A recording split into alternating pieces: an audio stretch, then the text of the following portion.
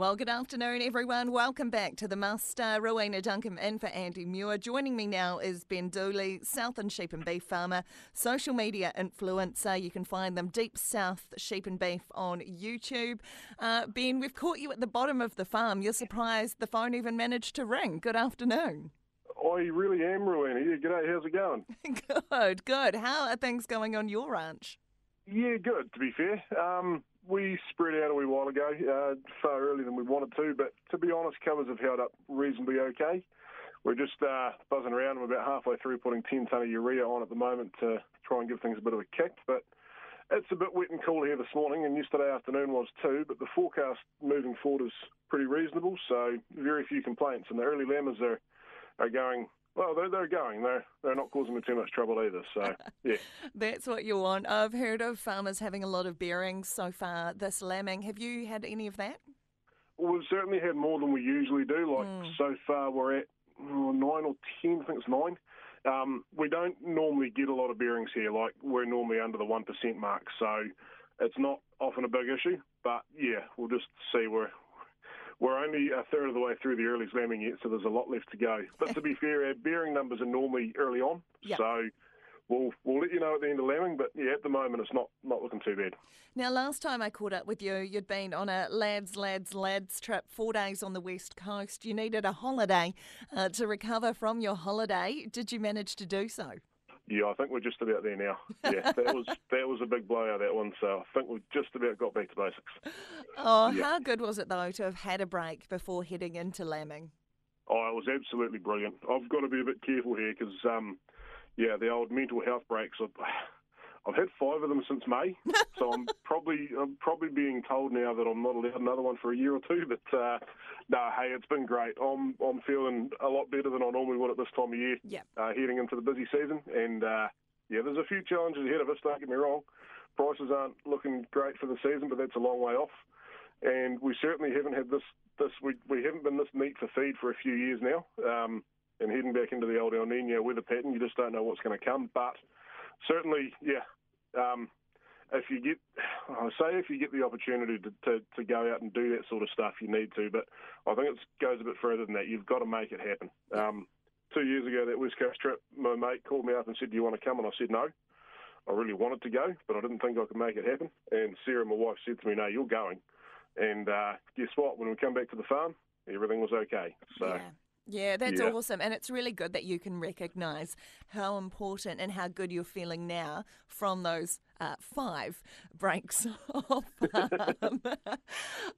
With the schedules and the prices not being ideal and the feed situation at the moment, Ben, what are you doing to kind of mitigate that? What's at the back of your mind? What might you be looking at pulling? Which levers might you be looking at pulling?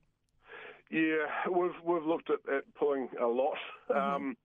To be fair, the biggest one for us moving forward is looking at the maintenance fertiliser. We managed to put a 100% rate on of maintenance last year. There was no extra, but we managed to do that, so we've got that up our sleeves if we need to. There's things we just got to weigh up at the time, things like lamb shearing. We didn't shear a lot of works lambs last year. It's getting pricey. The price of wool is down there. If the schedule's low, unless you've got a major animal health reason, like if you've got a big fly strike issue or something, we're sort of wondering whether we just do the ewe lambs, the absolute essentials, but we just don't know. That's a long way off. The schedule could be higher, and of course it does make the lambs grow a little bit better, so there could be merit there, but at the same time, it's something we're prepared to cut. We looked at second cropping some of the Swede paddocks, put them into kale, but in all fairness, when you stack up the yield difference and everything, I don't actually think there's a saving there. It's actually quite hard when we've been running systems that are reasonably neat for a fair while now to try and find areas to trim fat out of. So what it comes down to is the fencing goes on hold and the water scheme goes on hold, and all that extra money that, I hate to say it, would have gone out into the community is just not going to get spent anymore. So, yeah, that's what we're looking at doing, just putting a hold on all projects. Yeah, and I think you're not the only ones looking at fertiliser. I see Ravensdown figures came out this morning, I believe, and they made something like a $500,000 profit last year because, everyone had pulled back on fertiliser inputs. Absolutely, and like we did too. Like we've been putting on a little bit of extra for the last 4 or 5 years. Some years, if you'd made a bit of money, you might have put a notable amount extra on because it just made sense to in our position. But yeah, we're certainly dialing back there, and also with the urea side of things. Last season, it would have been really great to put a heap of nitrogen on in the autumn, but we decided with the lamb schedule where it was, and with the price of urea where it was, it just didn't make sense. And of course now it's basically $400 a tonne cheaper. I think that was a good thing. So, yeah, those fertiliser companies are going to possibly feel a bit of a pinch. And there's a lot of people we're hearing now that actually last year put no fertiliser on.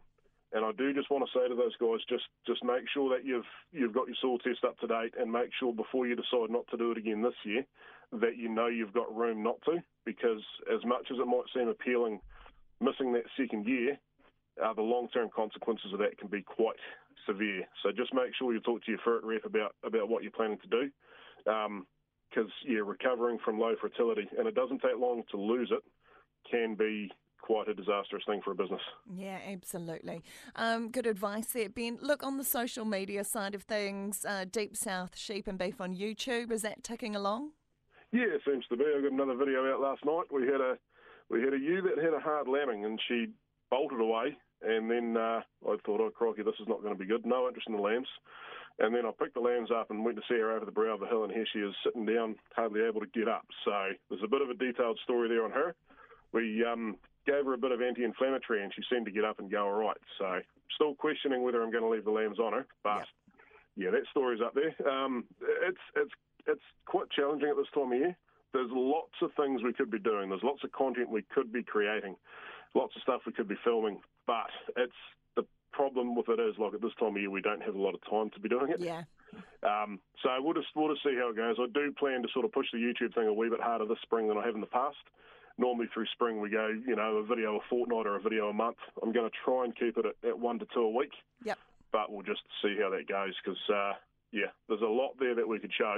But at the same time, you've got to make sure you're not taking away from your farming business to do it. Absolutely. How old are the mini Dooleys? 4 and 7. 4-year-old turns 5 on the 9th of September. So, yeah. Oh, exciting. Well, a couple of years and soon they'll be able to be your social media managers and edit and upload everything, because I feel like the youth of today, Ben, are going to be a lot more savvy on the computers than we were at their ages. I think you might be right there. Yeah. Ben Dooley, Southern Sheep and Beef Farmer, and Deep South Sheep and Beef on YouTube. Really appreciate you taking time out from the bottom of your farm. What a brilliant connection phone we've had. Amazing for rural connectivity, but really appreciate your time today. No, thank you very much, Rowena. You are welcome. The pleasure is all mine. Ben Dooley there. Up next, we're going to head to, we're going to stay in Southland, obviously. Robin Greer from PGG Wrightson joining us before the end of the hour. Jamie Mackay joining us to wrap the show.